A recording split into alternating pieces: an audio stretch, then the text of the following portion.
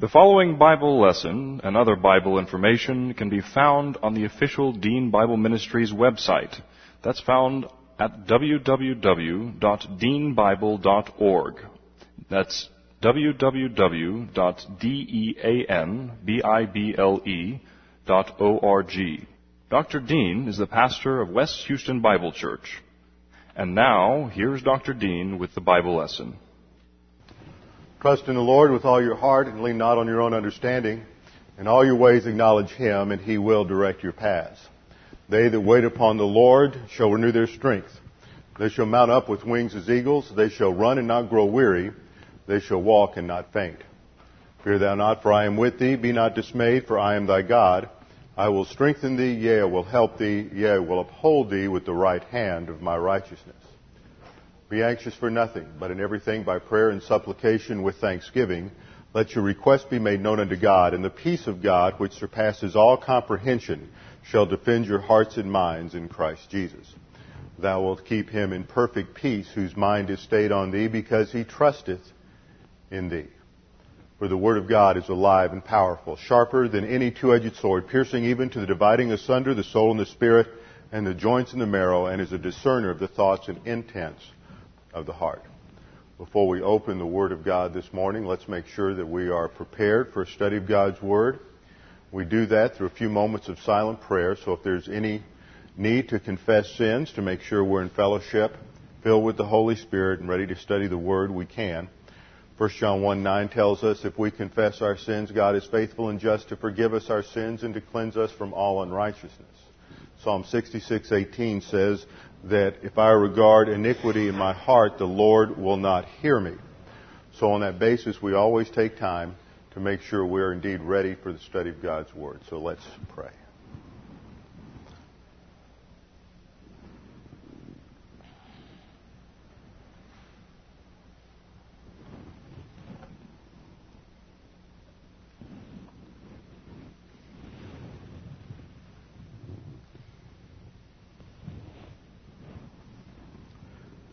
Father, we do thank you so much for the privilege we have to gather together as a body of believers to study your word. Your word is absolute truth. And as we gather together, we submit ourselves to your word, because the highest form of worship is for us to learn what you have to say to us, that we may be challenged, encouraged, and directed, that we may be given the content that we need upon which to base our thinking and our life. Now, Father, as we study your word, we pray that you would help us to understand these things, and the Holy Spirit would make them clear how we should apply them in our lives. We pray this in Jesus' name. Amen. Open your Bibles with me to Galatians chapter 5.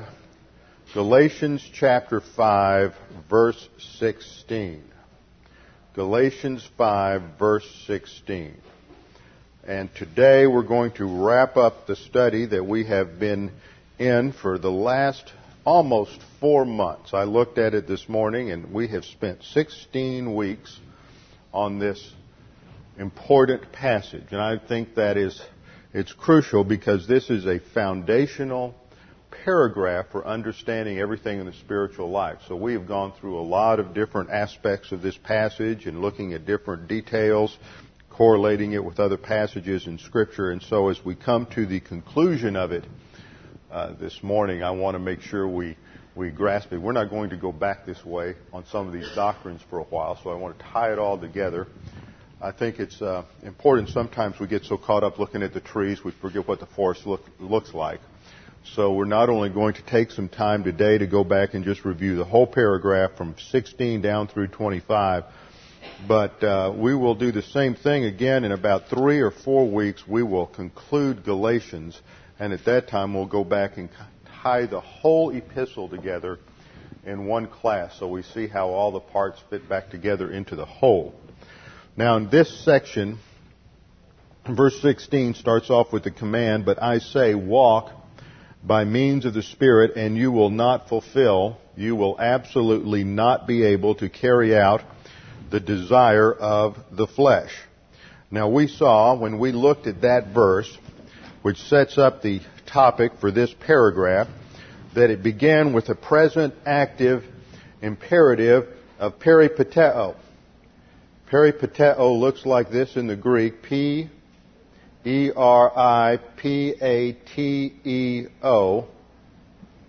and it is the standard word for walk, and it is used metaphorically here to describe the entire lifestyle of a person, our course of action, what we think, what we do, everything that we're involved in our life. The present imperative, it's always important to parse our verbs. We're going to see something fascinating in the second hour in John. Sometimes people say, well, Pastor, why do you spend so much time looking at the details of the Greek? And we're going to see an example of why Jesus did that and how he did it in the second hour in John. That every single detail, down to the minutest detail in Scripture, is inspired by God. Jesus said, no jot or tittle will pass away until all has been fulfilled. And that refers to the smallest letters in the Hebrew alphabet. Of course, at the time that Jesus said that, there was no New Testament. There was just the Old Testament. So even though he spoke of Greek letters, it had application to the Old Testament. Now, a present imperative expresses a command from the viewpoint of a standard operating procedure for the spiritual life. This is a general principle for guideline in the Christian life. This is something that we should make a habit, a characteristic, a standard procedure for living life. This is opposed to the aorist imperative, which always expresses the command in terms of making this a priority. So this emphasizes the action as the standard operating procedure in the spiritual life. Now, we have gone through this whole passage verse by verse and detail by detail until we concluded last week in verse 24. Now those who belong to Christ Jesus have crucified the flesh, that is the sin nature. Throughout this passage, the word flesh, which is the Greek word sarx, S-A-R-X, refers not simply to the physical material of our corporal composition, but it refers to that which inhabits and drives it, which is the sin nature. That propensity towards sin that is part of every human being since Adam sinned in the Garden of Eden. In Adam, all die.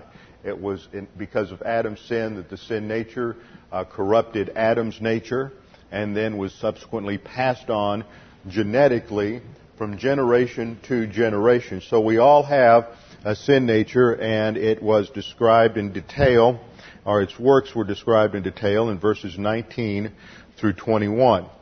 Now, this concluding statement in verse 24, Paul says, those who belong to Christ, that is, every single believer in the Lord Jesus Christ. And here we have our diagram of the two circles, that at the point of salvation, every single believer enters into a relationship with the Lord, but there are two aspects of that relationship. The top circle represents the eternal dimension, and the bottom circle represents that day-to-day walk. At the cross, every person in life has to make a decision whether or not they are going to trust Jesus Christ as their Savior. Now, as a child is born, wherever they're born, in deepest, darkest Africa, South America, or in the ghetto of some large urban metropolis, everybody at some stage reaches God consciousness. And at the stage of God consciousness, they have to make a decision as to whether or not they want to know more about God. And if they do, if they express positive volition to God consciousness, then God, because He is faithful and because of His integrity, will make sure that the gospel gets to that person. And every now and then there's some archaeological discovery that demonstrates that the gospel made it a lot further and a lot faster than anybody ever anticipated. So if they're positive at God consciousness, then God gets the gospel to them, and they hear that Jesus Christ died on the cross as a substitute for their salvation, and they have the option of accepting Christ as Savior or not accepting Christ as Savior. At the moment of faith alone in Christ alone, through an activity that is non-experiential, called the baptism of the Holy Spirit, and baptism signifies identification. The believer, at the instant of faith alone in Christ alone, is identified with the death, burial, and resurrection of Jesus Christ, and he is united with Christ in an eternal relationship that can never be severed. At the same time, we have a temporal relationship, a day-by-day walk with the Lord, and that's the subject of this passage. At the moment of salvation, God does 39 irrevocable things for us. That includes identifying us with Christ. We're filled with the Holy Spirit. Jesus Christ indwells us. The Father indwells us. We are sealed by means of the Holy Spirit. And a number of other things all occur at the moment of salvation. We're regenerated. We're given eternal life. The perfect righteousness of Christ is imputed to us. We're justified. We're reconciled. We're redeemed. All of these things happen at the instant of salvation. And we are filled with the Spirit. But at some point, subsequent to salvation, we commit some word, thought, or deed that violates the absolute righteousness of God. And what the righteousness of God demands, the justice of God judges. So even though we don't lose our salvation, our fellowship with God is broken. The Scripture uses two terms in Ephesians 4:30 and 1 Thessalonians 5:19 to describe this as grieving or quenching the Holy Spirit. We then enter into a state of carnality. Now, carnality just comes from an old English word from the King James Version, which meant that the sin nature comes from the Greek word sarx, or sarkinos, in 1 Corinthians 3:1-3, that the believer in this status is under the control of the sin nature, which is exactly what we've seen in this whole passage, that there is a warfare going on in the life of the believer. That's why the mandate is to walk by means of the Spirit, that is, under the filling of the Holy Spirit, to walk by means of God the Holy Spirit, so you will not carry out the desire of the flesh. There's only these two options. And then Paul went on to say, for the flesh sets its desire, is antagonistic to the Spirit, and the Spirit is antagonistic to the sin nature. For these are in opposition to one another, so that you may not do the things that you please. So when you're out here in a status of carnality, even as a believer, you know what you ought to do, but you can't do it.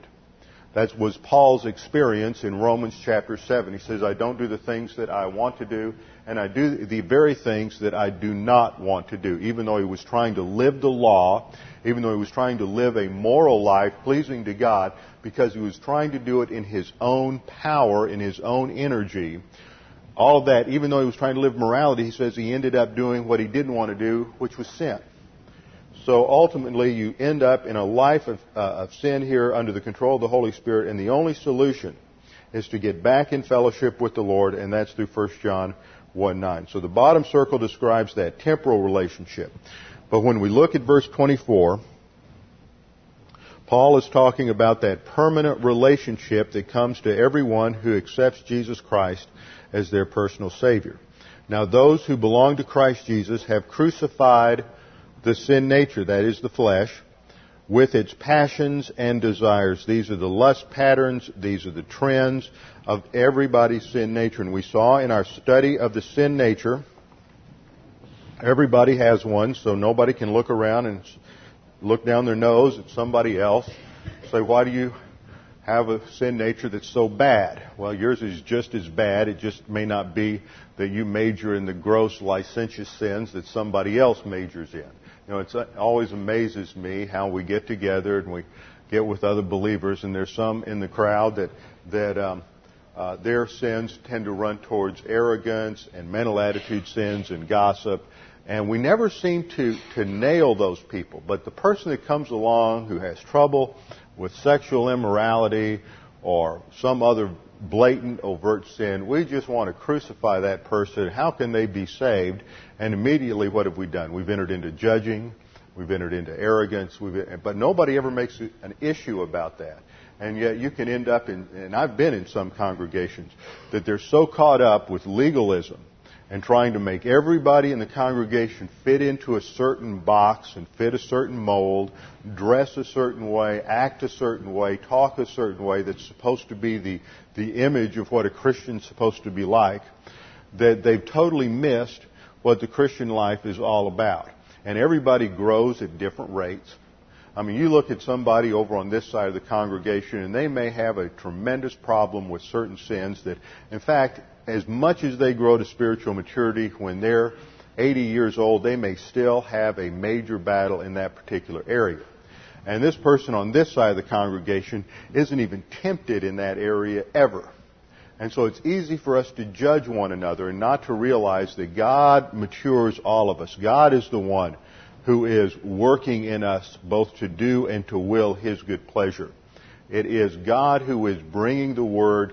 It's the Holy Spirit who's convicting us, and it's the Lord who's bringing us to maturity. So we need to just learn to relax and not be so concerned about what's going on in somebody else's life, and focus on what's going on in our own life and our own personal walk with the Lord. And that is going to be an important issue when we get into the beginning of the next chapter. The sin nature is motivated by an internal lust pattern. We have all types of lust patterns: approbation lust, the desire for approval; power lust, sex lust, money lust, materialism lust, chemical lust. All of these things can drive a person. And then each person has different trends. You may have a trend towards antinomianism or licentiousness or lasciviousness. This is the idea that it really doesn't matter. Jesus died for my sins, so they're paid for, so I'm just going to just do whatever I want to do and enjoy all the pleasures I can enjoy and all the sin I can do, because God's going to forgive me, 1 John 1:9. I'll just use 1 John 1:9. That's what I'll do. I'll do this now and then I'll confess afterwards. And we've all done that at some point in time. We've taken advantage of the grace of God. But see, grace is... I don't want to say that grace is intended to be taken advantage of and treated lightly, but that's the essence of grace. And we all do that. We all take it. In fact, we do take advantage of the grace of God in order to have even eternal life, because it's a free gift. We don't do anything to earn it or deserve it. God did everything through the work of Jesus Christ on the cross. But we should not treat grace lightly or trivially. Then there are those who have a trend towards asceticism or legalism. This is someone who thinks that they're going to impress God by how frequently they pray, by how much they go to church, by how active they are in the local church, by how much money they give, all kinds of different things people can do, and usually they cover it over. The average legalist does not look at himself as a legalist. Neither does the licentious person, because what's that called? Self-deception. That's talked about in 1 John 1:8. And we get into arrogance, and arrogance causes us to rationalize our sins, so we hold our head up high, stick our nose in the air, and say, I'm not legalistic at all. Pharisees were that way, and they just completely reacted to the whole concept of their legalism and self-righteousness when Jesus pointed it out. They couldn't see it. So our sin blinds us to the realities of our own life. Now, we produce sin, and from the sin nature, in two categories. The area of weakness is personal sins, sins of the tongue, mental attitude sins, and overt sins. And then we also produce human good. This is a concept that so many people have trouble with and don't recognize, is that the sin nature can produce good things, morally good things in comparison to other people. Jesus never questioned the fact that in a human realm, the Pharisees were not moral or righteous at a human level. What he said was that if you're going to get into the kingdom of God, your righteousness has to exceed that of the Pharisees. And the Pharisees had a righteousness at a human level that exceeded anybody else on the earth. And what Jesus was pointing out was not their lack of righteousness. We tend to look at them through the eyes of the New Testament and see their hypocrisy. But Jesus wasn't pointing out their hypocrisy as much as he was the fact that they had a great moral life, but spirituality and a relationship with God is beyond morality. That's one of the essential principles we learned in this passage in Galatians 5. And that is that morality is for believer and unbeliever alike. Paul is dealing in the overall context of Galatians with the fact that the Galatian believers, having been saved by faith alone in Christ alone, and begun by means of the Spirit of God, in Galatians 3 and 4, Paul says, having begun by the Spirit, are you now being matured by the flesh? And you see, that's the trap many people fall into, is once they're saved, they start thinking that they can go through the process of spiritual growth simply by being involved in church. I've seen examples of this. You go to some churches, and I've been in some churches where the pastor is content-oriented and understands the principles of grace. And the church service will be short, quick, to the point, because the issue is learning God's Word. And I've been to other church services where it's like there's expected that there's just some dynamic. Just because we've got a bunch of believers together and we're having church, that somehow the presence, the activity of church is maturing. And you end up reading every single announcement in the bulletin. You end up having all these extraneous things. The kids come up and do a program. You're there for 2 or 3 hours, and everything just kind of muddles along because it's somehow just the dynamic of being together, being at church, is supposed to be maturing. But you don't find that in the Scriptures at all. That's what I call churchianity. It's just I was putting all the emphasis on just that being together as opposed to learning the Word of God. And that can all function from the sin nature. And what this passage is telling us is that the spiritual life is a supernatural life and demands a supernatural means of execution. That it is uniquely the product of God the Holy Spirit working in the life of the believer. So it is over and above morality. Morality, God created for the entire human race, believer and unbeliever alike, and it is for the stability and protection and perpetuation of the human race. Morality is something that an unbeliever can produce. So if an unbeliever can do it, it's not part of the spiritual life. The spiritual life must uniquely be the product of God the Holy Spirit. And that's why Paul emphasizes here the 2 categories. You're either operating on the flesh or you're walking by means of the Spirit. If you're operating on the flesh, it will evidence certain characteristics in your life. These were listed in verses 19 through 21. But if you're walking by means of the Spirit, you're filled with the Spirit, you're learning the Word of God, you're learning doctrine, you're applying it in your life, then that eventually is going to produce a transformed character, which will then culminate in a transformed life.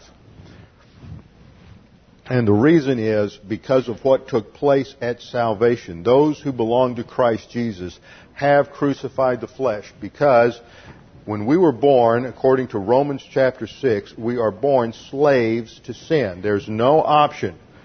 No matter how good and wonderful a person might be, if they're not a believer in the Lord Jesus Christ, they're enslaved to sin. At the moment of salvation, everything is applied to us in salvation. When we put faith alone in Christ alone, we're saved from the penalty of sin. We are justified.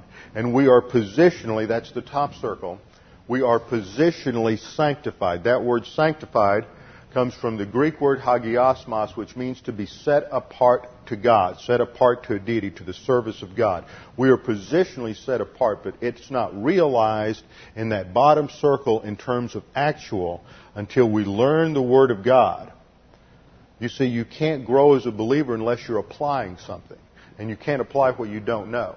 So you have to learn the Word of God, learn the principles of God's Word, put that into practice under the filling of the Holy Spirit, and then we're making decisions to apply the Word of God and walk by means of the Spirit. And this is phase 2 of salvation, which is being saved from the power of sin. You see, the sin nature, we're enslaved until salvation, but at salvation, the sin nature's power is broken.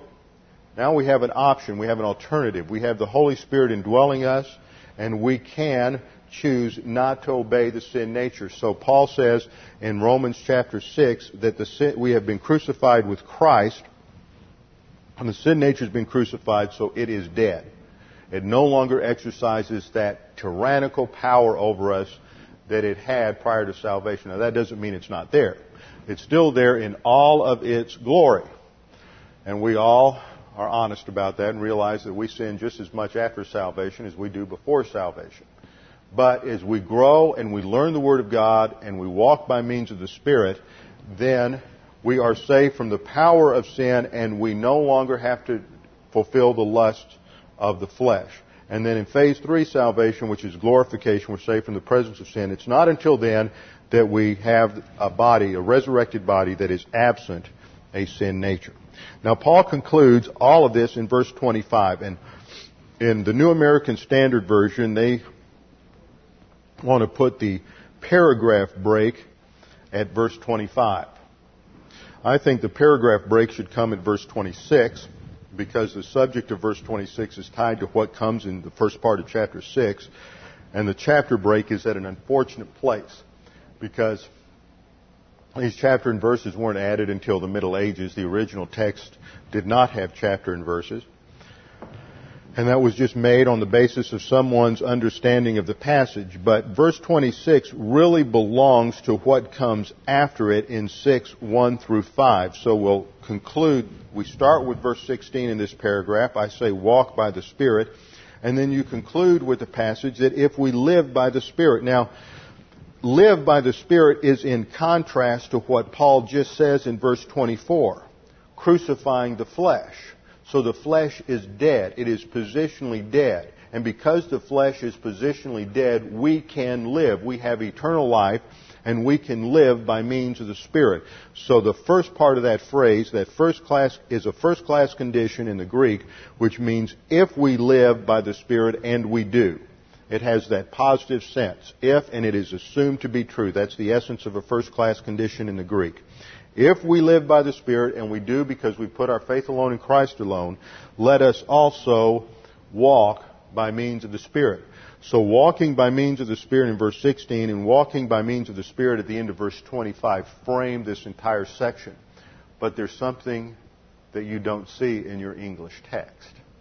And that is that the Greek word translated walk in verse 25 looks like this.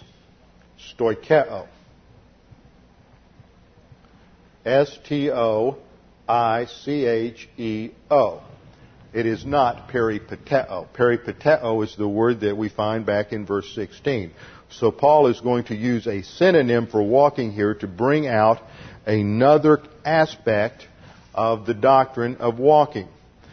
Stoikeo goes back to classical Greek, where it was a military term which referred to military troops who would be lining up in a row or a rank or lining up in a battle line.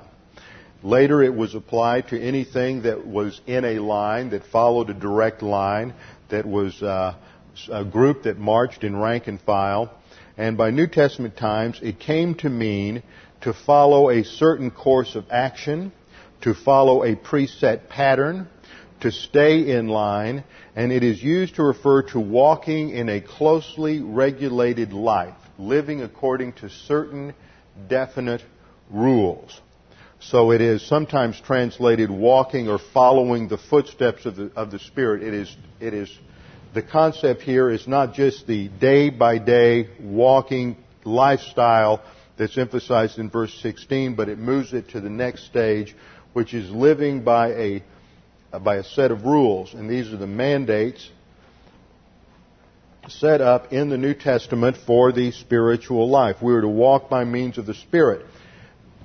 That walk follows a preset pattern. What is that path? Where do we find that path that we are to proceed down? What delimits the path? The path is set up by the Word of God, which has been revealed by the Spirit of God.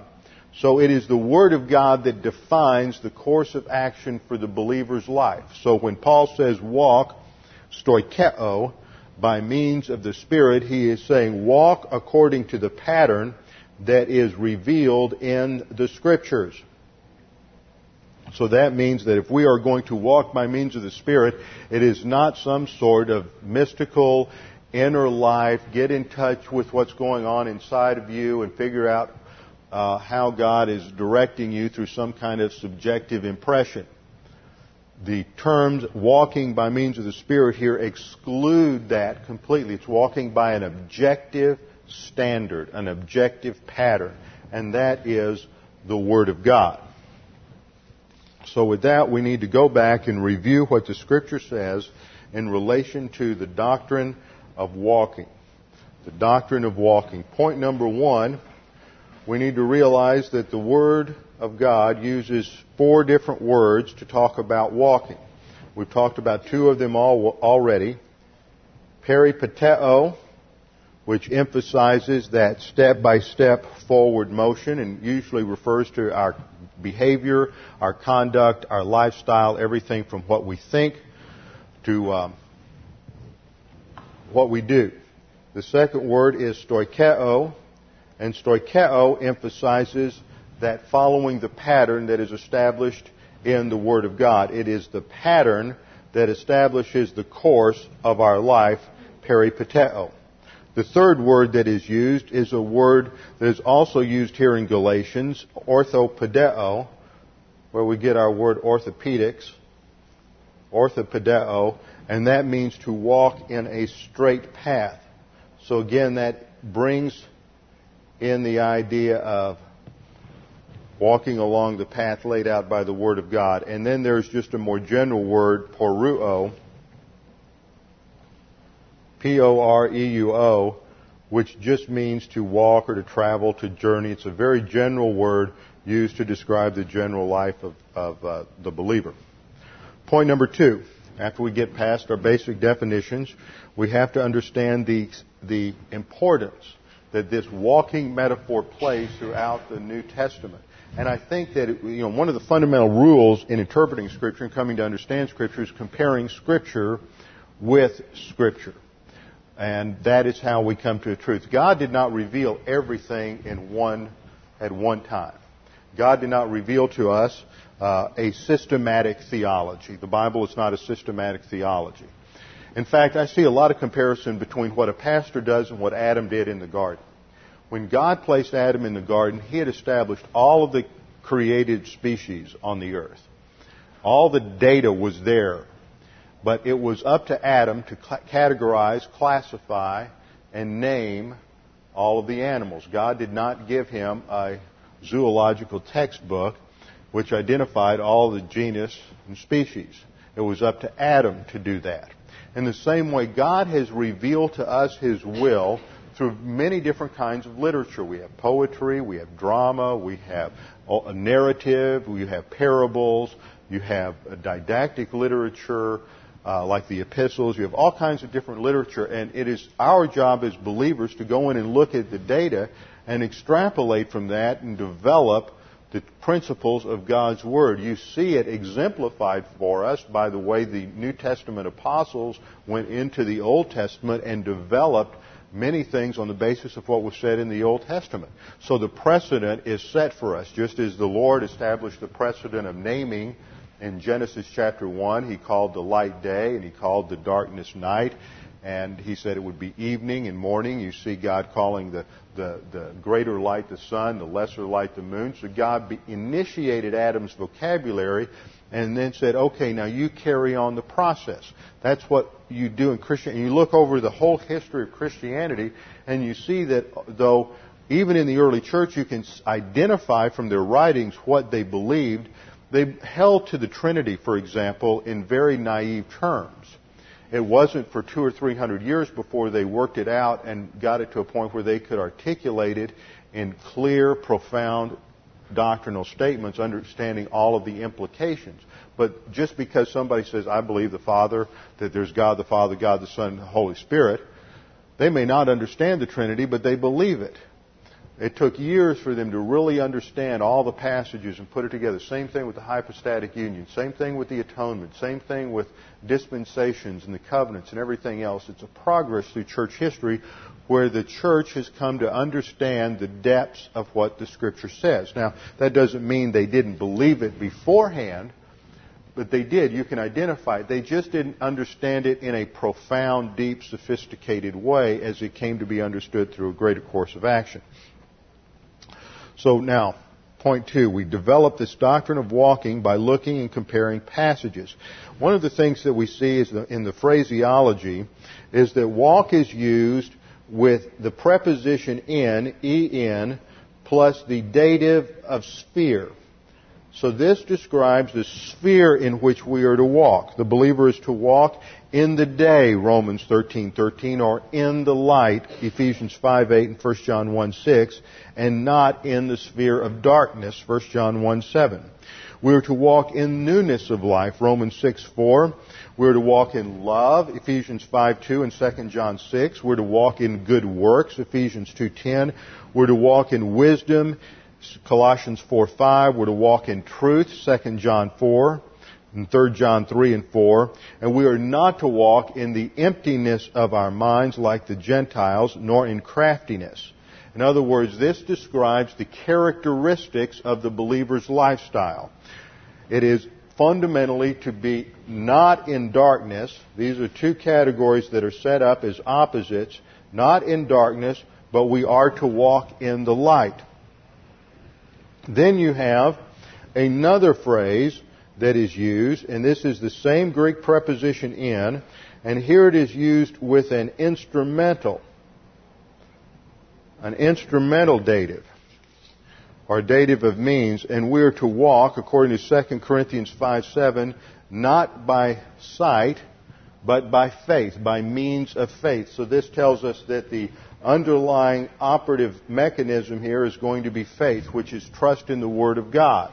It is not just some blind faith in faith, but it is faith in the promises of God. Faith mixes our belief with the promises of God. We trust God. When the Word of God is more real to you than your experiences, your feelings, your emotions, your circumstances, that's when you're trusting God. Think of David facing Goliath. Think of Moses standing there trapped by the Egyptian army as he looks at the Red Sea and he has to decide whether or not he will trust God and touch the waters with his staff so the waters will separate or not. The Word of God was more real to him at that moment than the circumstances of just about being annihilated by the Egyptian army. So faith means the Word of God is more real to you than your circumstances, emotions, or feelings. So we're to walk by means of faith and by means of the Holy Spirit, and that's our passage, Galatians 5:16 through 25. So we see there is a tremendous connection here between trust in God's Word and the Holy Spirit. And then another phrase is used that is also important, and that is the phrase kata plus the accusative, which refers to, that's K-A-T-A, and that refers to a norm or a standard. We're to walk according to the norm of the Spirit and not the norm of the flesh, Romans 8:4. We're to walk according to the norm or standard of love in Romans 14:15. In opposition to that, we are to not walk according to the norms or standards of the sin nature, Romans 8:4. We're not to walk according to the standard of men in 1 Corinthians 3:3. We're not to walk according to the standard of a disorderly, unruly, or licentious manner in 2 Thessalonians 3:6. We're not to walk according to the course of this world, according to the prince of the power of the air, Ephesians 2:2.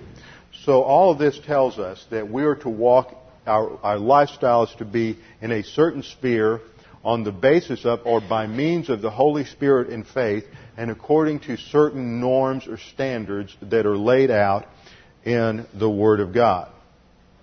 The third point is that in Galatians 5:16, walking in the Spirit is contrasted with walking by means of the flesh. This tells us, as we've seen in our study on Wednesday night in James 3:13 through 18, that over and over the Bible portrays two spheres of operation. There's only two options. You're either living by means of the Spirit, you're living by means of the sin nature. You're either operating according to the standards of God and the power of God by faith in God, or you're operating on your own standard, your own power, your own efforts. You're either operating in the wisdom of the world or you're operating in the wisdom of God. The wisdom of the world is called earthly, natural, and demonic. The wisdom of God is perfect and good and truth. So it's one or the other. It's not a little bit of both. You're either operating in one arena or the other arena. Now, point number 4 is that the basis for the believer's walk is our position in Christ. It is because of all that Christ did for us and all that happens at the cross that the power of the sin nature is broken. It is dead. We are dead to the sin nature because of our identity with Christ in His death, burial, and resurrection. Romans 6:3, Paul says, "Do you not know that all of us who have been identified, that is baptized," I think we use the word identified, we catch the sense of baptism better. Every time you use baptism, somebody immediately thinks of water, and water is only involved in 3 of the 8 baptisms in Scripture. Do you not know that all of us who have been identified into Christ have been identified into His death? Therefore, we have been buried with Him through baptism, through identification, that is, into death, in order that as Christ was raised from the dead through glory of the Father, so we too might walk in newness of life. And there we have an aorist active subjunctive, indicating that the subjunctive mood always indicates potentiality that and contingency, that this is based upon the believer's volition. In other words, the believer may choose not to walk according to all that we have, and the believer, even though he never loses his salvation, may end up being an absolute failure in the spiritual life. Paul concludes by saying, "For if we have become united with him in the likeness of his death, certainly we shall be also in the likeness of his resurrection, because we know this," causal adverbial participle, "that our old self was crucified with him for the purpose of our body of sin being done away with, that we should no longer be slaves to sin." That's the purpose. That Christ died is not just so we can have eternal life and then live the rest of our life on earth like we please, but so that we can be in His family and putting to death the sin nature on a day-by-day basis, growing to spiritual maturity. So from this passage, we learn that the basis for walking, that is, the basis for living the Christian life, is our identification with Christ in His death, burial, and resurrection, which we call the doctrine of positional truth. This delivers us from slavery to sin so that we can live as slaves to righteousness. Point number 5. Another key verse that is very important to understand in light of Galatians 5 is Ephesians 5, verse 8. That we are to walk as a child of light because we are already positionally children of light. We're already children of light. Ephesians 5:8 says, "For you were formerly darkness." That was our status as unbelievers. We were darkness.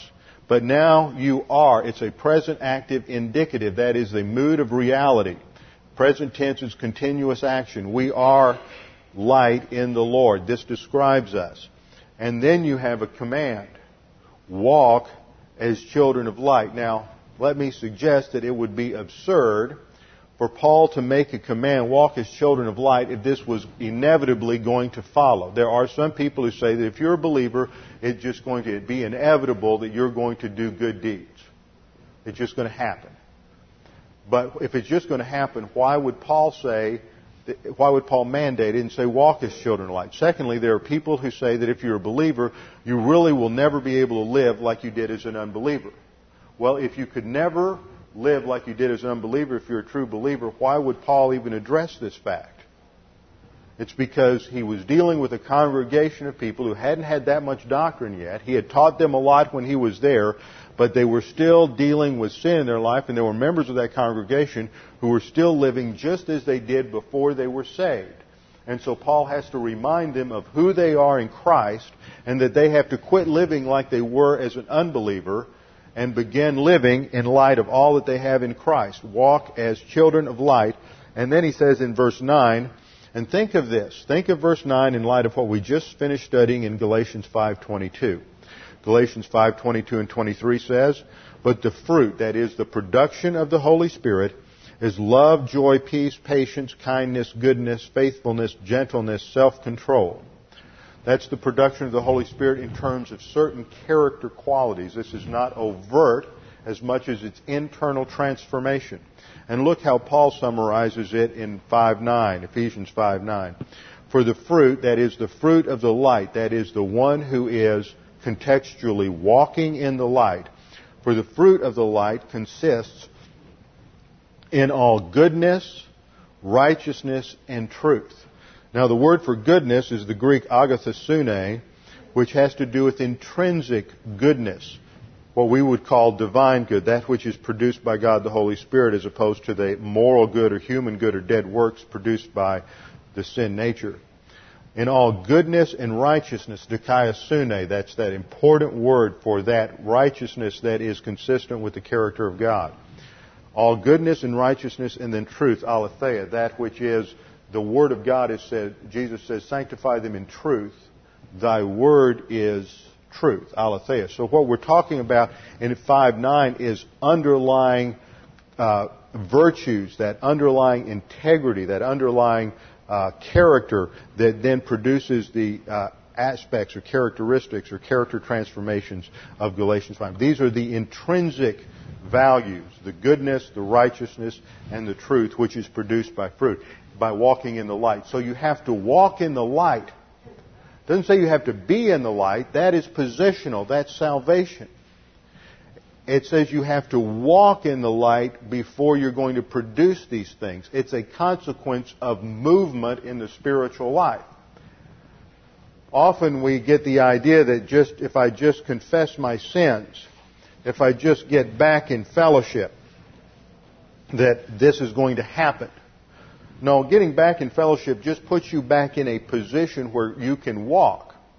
It puts you back in bounds as opposed to being out of bounds. Now you're in bounds and you can walk, but you have to walk. You have to learn the Word of God consistently, daily. You have to put it into practice. You have to make that the highest priority in your life is to learn everything that God has for you, everything God has revealed in His Word, so that you can apply it in your life. And that's when we're walking. That's when we're making that forward progress. And when we walk, then fruit is produced. Light represents the absolute perfection of God in contrast to darkness, which represents all that has been tainted by sin. In 1 Timothy 6:15 and 16 we read, "He who is the blessed and only sovereign, the King of kings and Lord of lords, who alone possesses immortality and dwells in unapproachable light, whom no man has seen or can see." 1 John 1:5 says, "This is the message that we have heard from Him and announced to you, that God is light, and in Him darkness at all." This reminds us that the righteousness of God is His perfect standard. And the justice of God is the application or execution of that standard. What the righteousness of God demands, the justice of God executes. So when the righteousness of God demands absolute perfection, the justice of God must execute that. So when we fall short of the righteousness of God, the righteousness of God rejects us, and therefore the justice of God must judge us. That's why Hebrews 12 says that God disciplines every son whom He receives, because we do commit acts that hinder or hurt or in some way affect our relationship with God. They don't destroy it as believers. We never lose our salvation. But there is a hindrance to that relationship. And God has to deal with that through discipline. And we have to ask the question, how much sin violates the character of God? Any amount of sin. Even if it's something small like eating a piece of fruit. I just think it's fascinating that the entire problem of man is a result of eating a piece of fruit. Because we tend to think of sin in these stark, horrible things, and yet God defines sin as an act of disobedience. So it can involve anything if it's disobedience to the revealed will of God. Now, we become sons of light at the moment of salvation so that our basic character is described as sons of light. John 12:36, Jesus says, "While you have the light, believe in the light in order that you may become sons of light." So at the moment of salvation, we become sons of light, and we are transferred positionally into the light. 1 Peter 2:9, "But you are a chosen race, a royal priesthood, a holy nation, a people for God's own possession, that you may proclaim the excellencies of Him who has called you out of darkness and into His marvelous light." Acts 26:18, "To open their eyes so that they may turn from darkness to light, from the dominion of Satan to God, in order that they may receive forgiveness of sin and an inheritance among those who have been sanctified by faith in me." Colossians 1:13, "For He delivered us from the domain," that is, exousia, the authority, the power of darkness, "and transferred us to the kingdom of His beloved Son." We're born in darkness, and at salvation we become sons of light, and we are placed positionally in light. Yet we can still perform the deeds of darkness, which is recognized in Romans 13:12, where Paul says, "The night is almost gone and the day is at hand. Let us therefore lay aside the deeds of darkness." That would be a meaningless command if we could not continue to commit all the deeds of darkness. But Paul says we must lay aside the deeds of darkness and put on the armor of light. So there's this clear distinction between positionally being in the light and being sons of light, and the experience of walking in the light and putting on the armor of light. In fact, the word there for laying aside the deeds of darkness is a word that is used for stripping off clothing. And Paul uses this word in Ephesians 4:22 and in 25, where he says, in reference to your former manner of life, lay aside the old self, which is being corrupted in accordance with the lusts of deceit. Therefore, having laid aside falsehood, speak truth, each one of you with his neighbor, for we are members of one another. So we're to strip off this old man, this old activity that is consistent with being an unbeliever. And that is a prerequisite, really, in two passages for going forward. So it's in relationship to confession and cleansing so that we can go forward in the spiritual life. So what we see here is that light, walking in the light, is comparable to being filled with the Spirit, and walking by the Spirit, or walking in darkness, which is carnality. These are absolutes. You're either one or the other.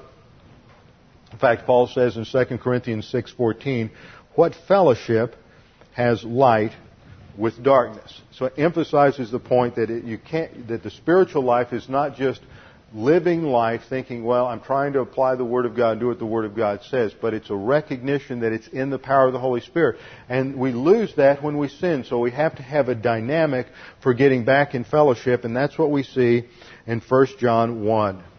1 John 1:7 says, if we walk in the light, maybe we do and maybe we don't, but if we walk in the light as He is in the light, we have fellowship with one another. And the blood of Jesus, His Son, cleanses us from all sin. Now that's a very general principle. And it is related to the fact that at salvation, all of our sins are paid for. And so sin is never going to be an issue in the believer's life in terms of his eternal relationship. The blood of Jesus Christ continually cleanses us from all sin. So that is, let's go back and look at one of our other diagrams here. That is related, verse 7, is related to salvation from the penalty of sin and provides the basis for all other forgiveness. But then we do continue to commit sins. In 1 John 1:8 we read, if we say that we have no sin, we are deceiving ourselves and the truth is not in us. A recognition that as believers we're still going to commit sin. Now some people think that 1 John 1:7 is the real issue here. That as long as I commit sin here, the blood of Jesus is going to cleanse me from sin, so I don't have to do anything. I can just live and it'll automatically happen. But if it automatically happened, why does John give us verse 9? Why, if we're automatically cleansed because we're saved, if we're automatically cleansed from post-salvation sins, why would He even give us 1 John 1:9? Because 1 John 1:9 is the application of the cross to post-salvation sins. Just as we have salvation, the word saved, used of three different phases of salvation, forgiveness is used in different senses. One applies to what we have at the cross, and the other applies to this forgiveness that is applied when we confess our sins in phase 2. If we confess, which means to admit or acknowledge our sins in privacy to God the Father, if we confess our sins, God is faithful and just to forgive us our sins and to cleanse us from all unrighteousness. Not just the sins we mentioned, because they're sins we're ignorant of, sins that we've forgotten about, but when we confess those sins that we know about, then God the Father cleanses us from all unrighteousness, separates our sins as far as the east is from the west, and He promises that He will never again remember them. So they're not an issue. So we don't have to feel guilty. We don't have to impress God with how sorry we are. I always laugh at that because God's omniscient. He knows all the knowable, and He knows that you're going to commit that same sin 5 more times today, 10 times tomorrow. And each time you commit it, you're just going to be overwhelmed with guilt and try to impress Him with how sorry you are. And we can't pull the wool over God's eyes.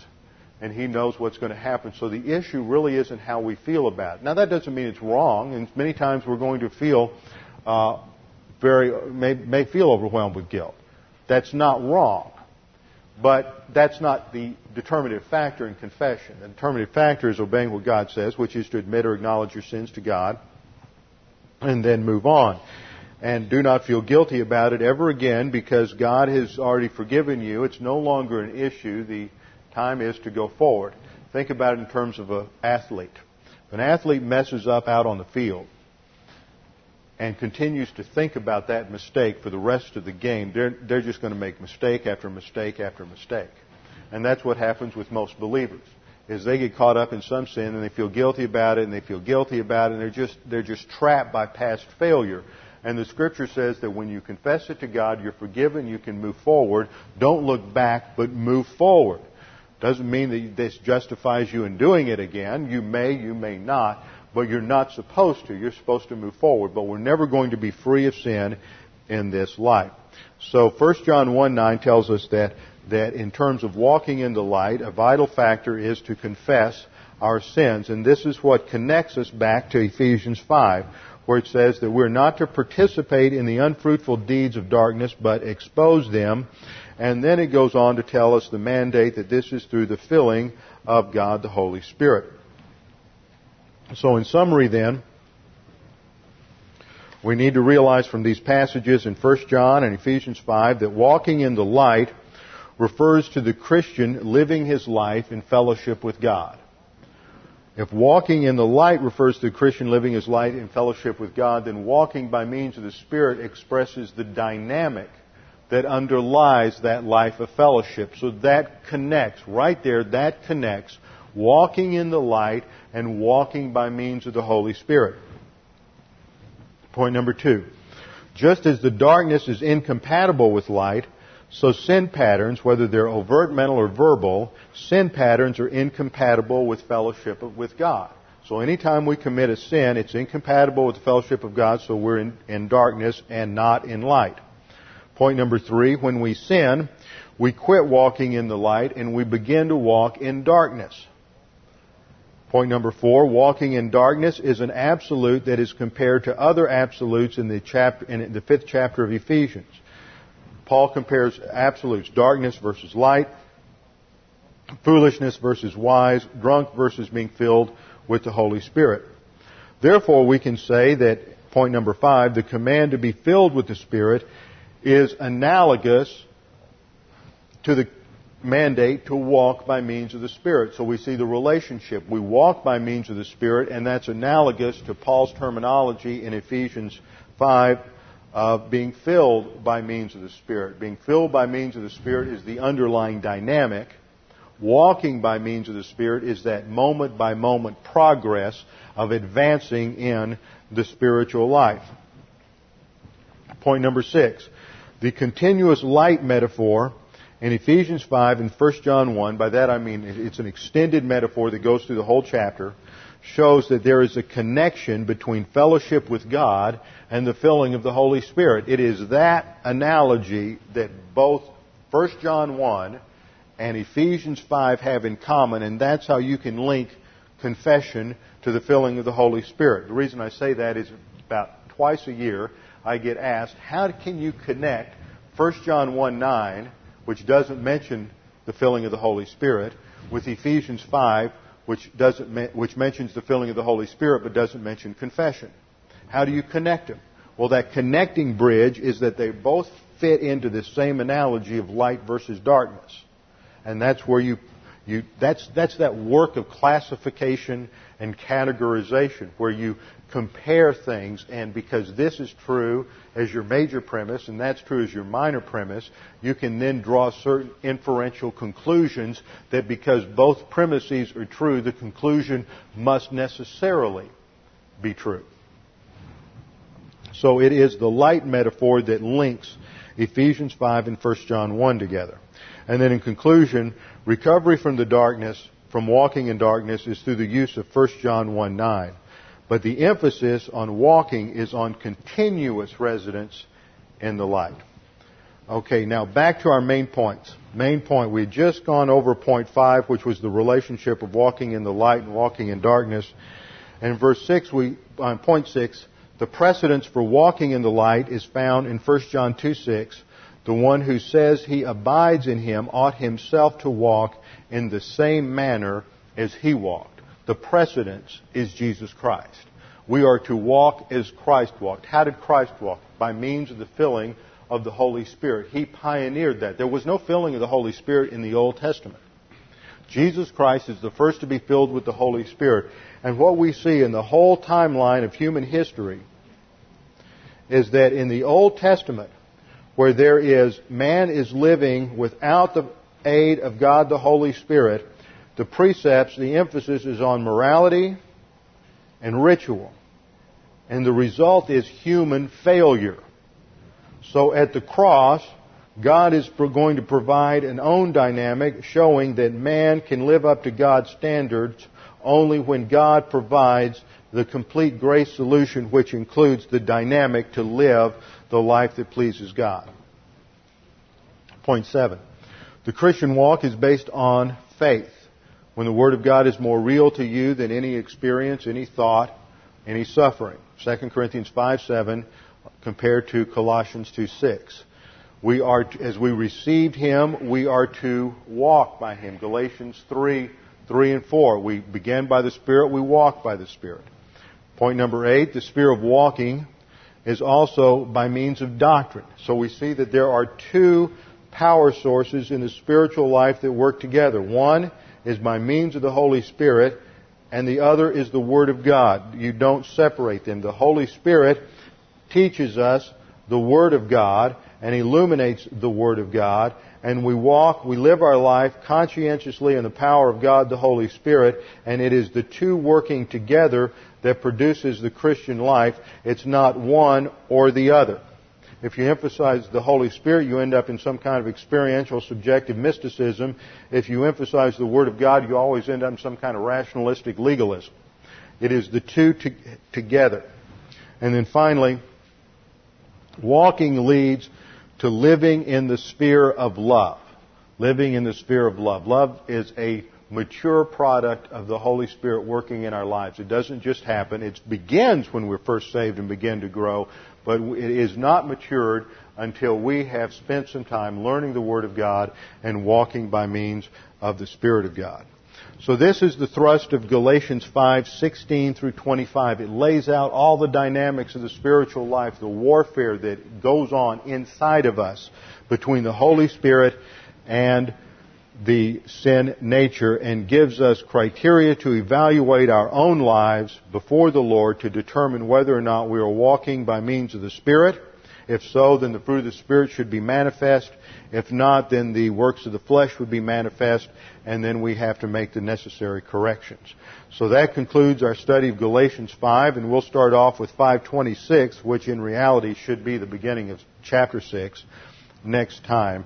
And it will take us about 3 weeks to finish Galatians 6, I think. And then we're going to embark on a totally new study. We're going to go into the Old Testament and begin an overview of the Old Testament, which will be unlike any you've ever been through before. I can say that rather confidently. And we're going to take about 3 months to overview the Old Testament so that we can have some understanding and appreciation of that for a study of the book of Judges. And that will be very interesting. The theme of the book of Judges is that everyone did what was right in their own eyes. And I can't think of a book in the Bible that is more applicable to today than that particular book. With our heads bowed and our eyes closed. Father, we do thank you for this opportunity we've had to study your word. We thank you that you have given us everything we need for the spiritual life. You've given us everything we need for salvation.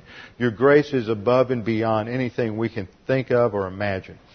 And Father, we pray that if there's anyone here this morning who is uncertain of their eternal destiny, unsure of their salvation, that they would take this opportunity right now to make that certain. All they need to do is utter a silent prayer. Father, I believe Jesus Christ died on the cross for my salvation.